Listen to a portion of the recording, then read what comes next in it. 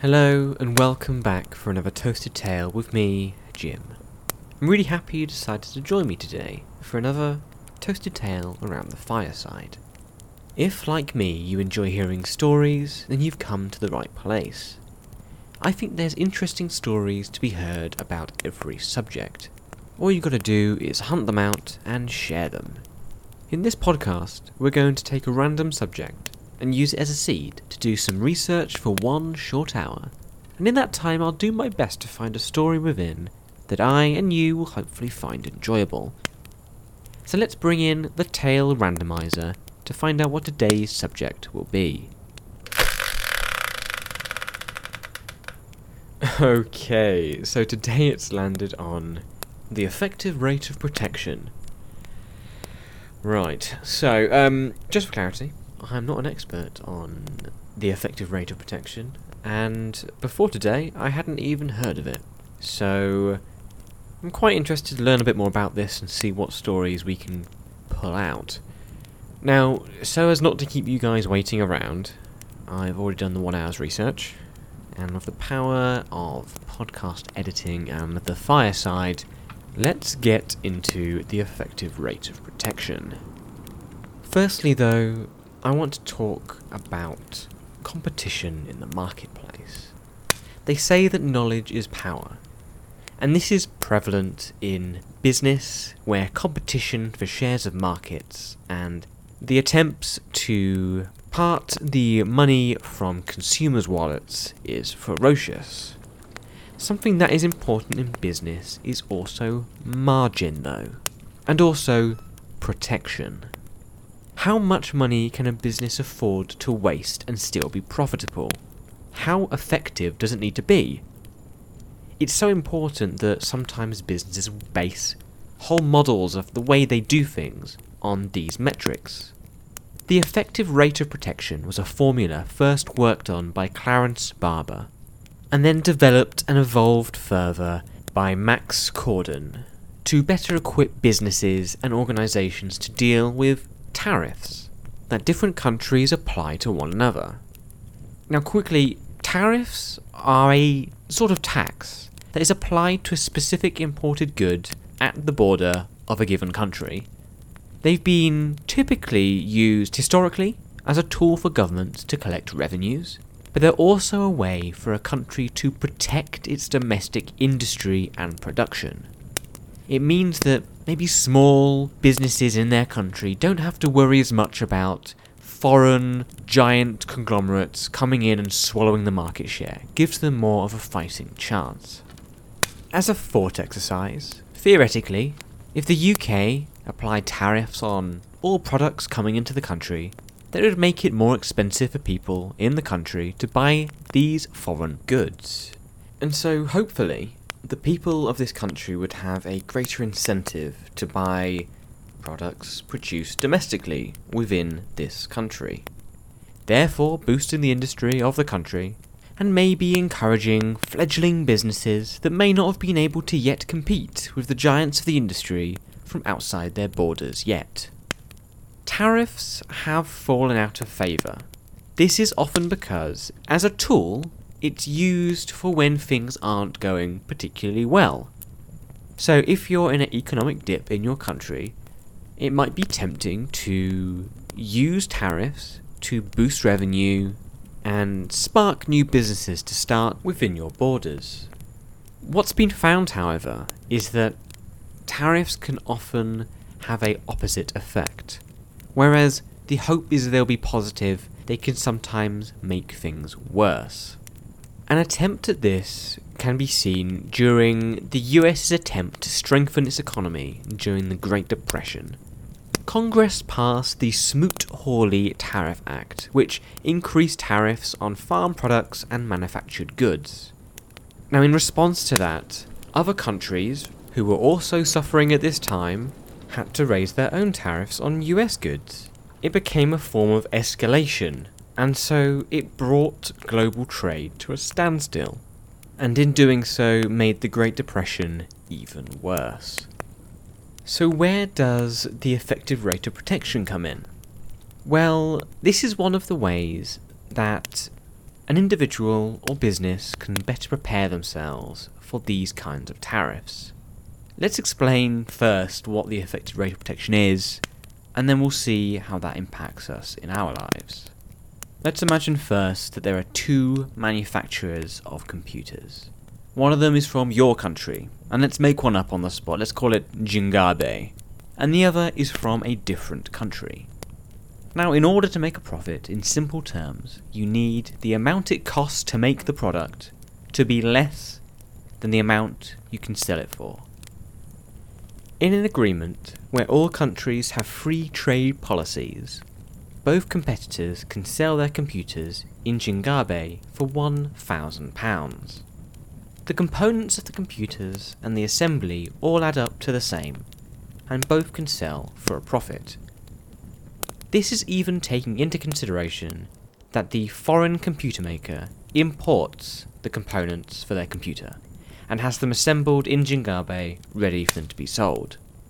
Now assume that Jingabe wants to support its country's manufacturers and puts a tariff on all computer components of 10%. This is not good news for our foreign computer maker, as now it costs 10% more to get their computer ready and to sell it in Jingabe. This additional cost would probably be passed on to the consumer, and so the foreign competitor would have to raise their prices to £1,100 for the same computer. The domestic computer maker now has a decision to make. Should they sell the comparable product for less than their competitor in order to undercut them and get more customers? Well, maybe, but it's not that simple. Your competitor will still want to sell the product in your country, and now that it's a bit more expensive, it'll have its fond customers who will only buy from that competitor, and so now your competitor's making more money per machine. And also, people on the market may ask, why is this product more expensive than the other? Is it of a higher quality maybe? Has the domestic producer been giving us lower quality parts? It's complicated. And if previously you were doing well with the arrangement of having your competition selling a similar product for a similar price, then your shareholders or the people who are at the top of your company will be wondering why they are now missing out on a 10% additional rise in revenue for this particular product. Either way, the domestic company now has to accept that they have a £100 or 10% per computer effective rate of protection. This means that they could technically be 10% less efficient in their production, making them at a slower rate, so as that the cost of production would go up by 10%, and then they could still be on par with their competition. This of course gives them options. They can undercut the competition, they can raise their prices and no one will really bat an eyelid, or if they really wanted to be, they could choose to be less efficient and maybe offer their workers one day off every 10 days, for example. They could do this, and it would still match their competitors' offering. It's effectively the marginal advantage or disadvantage between competitors from differing nations, following price rises or reductions created artificially by tariffs applied to goods. Wowza, that was a bit of a mouthful. It's funny, while I was doing the research and in the recording of this podcast, I was trying to think of a way that the effective rate of protection directly impacts our lives, and something I could kind of point to and go, hey, you see that there? That's the effective rate of protection. And I'm not going to lie, it was quite difficult to draw a narrative out of quite a stuffy economics formula, really. But while I was doing the research, I was struck by how the idea of a rate of protection impacts behaviours, and how if you change a few key metrics in this discussion, then it can really relate to things I think we all go through. What I eventually began thinking of was when I've had deadlines in the past. I've been given a week, for example, to complete a report. And You set up your working strategy, how you're going to take on this work, how you're going to break it down to meet that end goal that's been set for you, the deadline. And I've had this before where I've been merrily going on my way, getting it sorted, biting one mouthful of the elephant at a time, and then you'll get a message from your manager or from the person who's organised the project, and they'll say, oh no, wait, you got a bit more time now, you've got an extra 2 or 3 days. Now, the smart person in that case would still work to the same deadline and get it done within the week and have that extra time just in case something happens. But I have found in myself that when I'm given an extra time, I make the work fit that elongated space. And even though it's quite illogical, I subconsciously ensure that the work becomes this bigger thing that fills the time and space that is given. And so, like the 2 companies in the example earlier, the one that has now effectively got a buffer, a margin of 10% due to tariffs being put on other companies from different countries. If I'm given more time, in this situation I'm playing both companies. I'm playing, on one hand, the company who has been given the tariff and then has to adjust their business model, or in my situation, my work schedule, to still hit the desired goals, which for the company is to sell their product for a profit, so they have to up their prices. And for me, it would be to organise my work in a way where the job gets done on time. And then on the other hand, I'm also playing the company that has now got this advantage, where they have got a 10% margin. So in their case, if they were really smart, they would still keep to the same budget, and they would then either decide to undercut their competition, pricing their products at a more attractive sales point, or matching the new price that the foreign company provides their products at, so as to earn extra money per product. And for me, of course, I could either do the work at the same rate, get it done earlier, less stress, have a little bit more margin, or I could even use the extra days and make an even better report. Put those days to good use. What I'd love to know, if I had the research, and the question that's been rattling around in my head is that, do people use the extra time to make a better report or a better product? Or do they fill the additional margin they've got with not necessarily higher quality, but just more of what they were going to do anyway?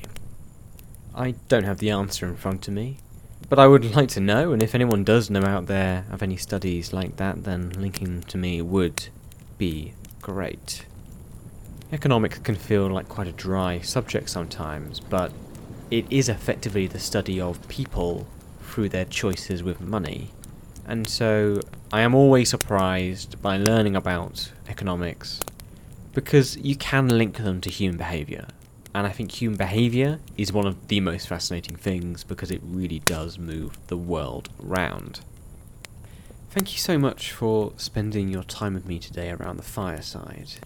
When the subject randomizer comes up with something like the effective rate of protection, on one hand my mind goes, oh god, how am I going to find a story or anything interesting about this? And on the other hand I'm like, wow, this is the whole point of this sort of podcast, isn't it? To gather people round a fire on a podcast and talk about subjects that I know I probably wouldn't, but also for anyone listening probably would never have heard of, and wouldn't be interested in putting in the time to learn about it either, because in all honesty, who's going to go learning about very obscure economic formulas for tariffs if they don't have to? But I've enjoyed learning about that because it was able to connect a little bit to me in human behaviour and margin and making choices in life about what works best for you given what you want to achieve in life. So I really appreciate you spending the time with me, as I was able to do some research into effective rate of protection and try and find something interesting about it as well. If you enjoyed listening to this podcast, then there's a way of getting up-to-date news about us. If you follow us on Twitter at podcasttale, then that's where I put up all new episodes and also any other news that I feel like sharing. You can also follow us on all popular podcasting apps.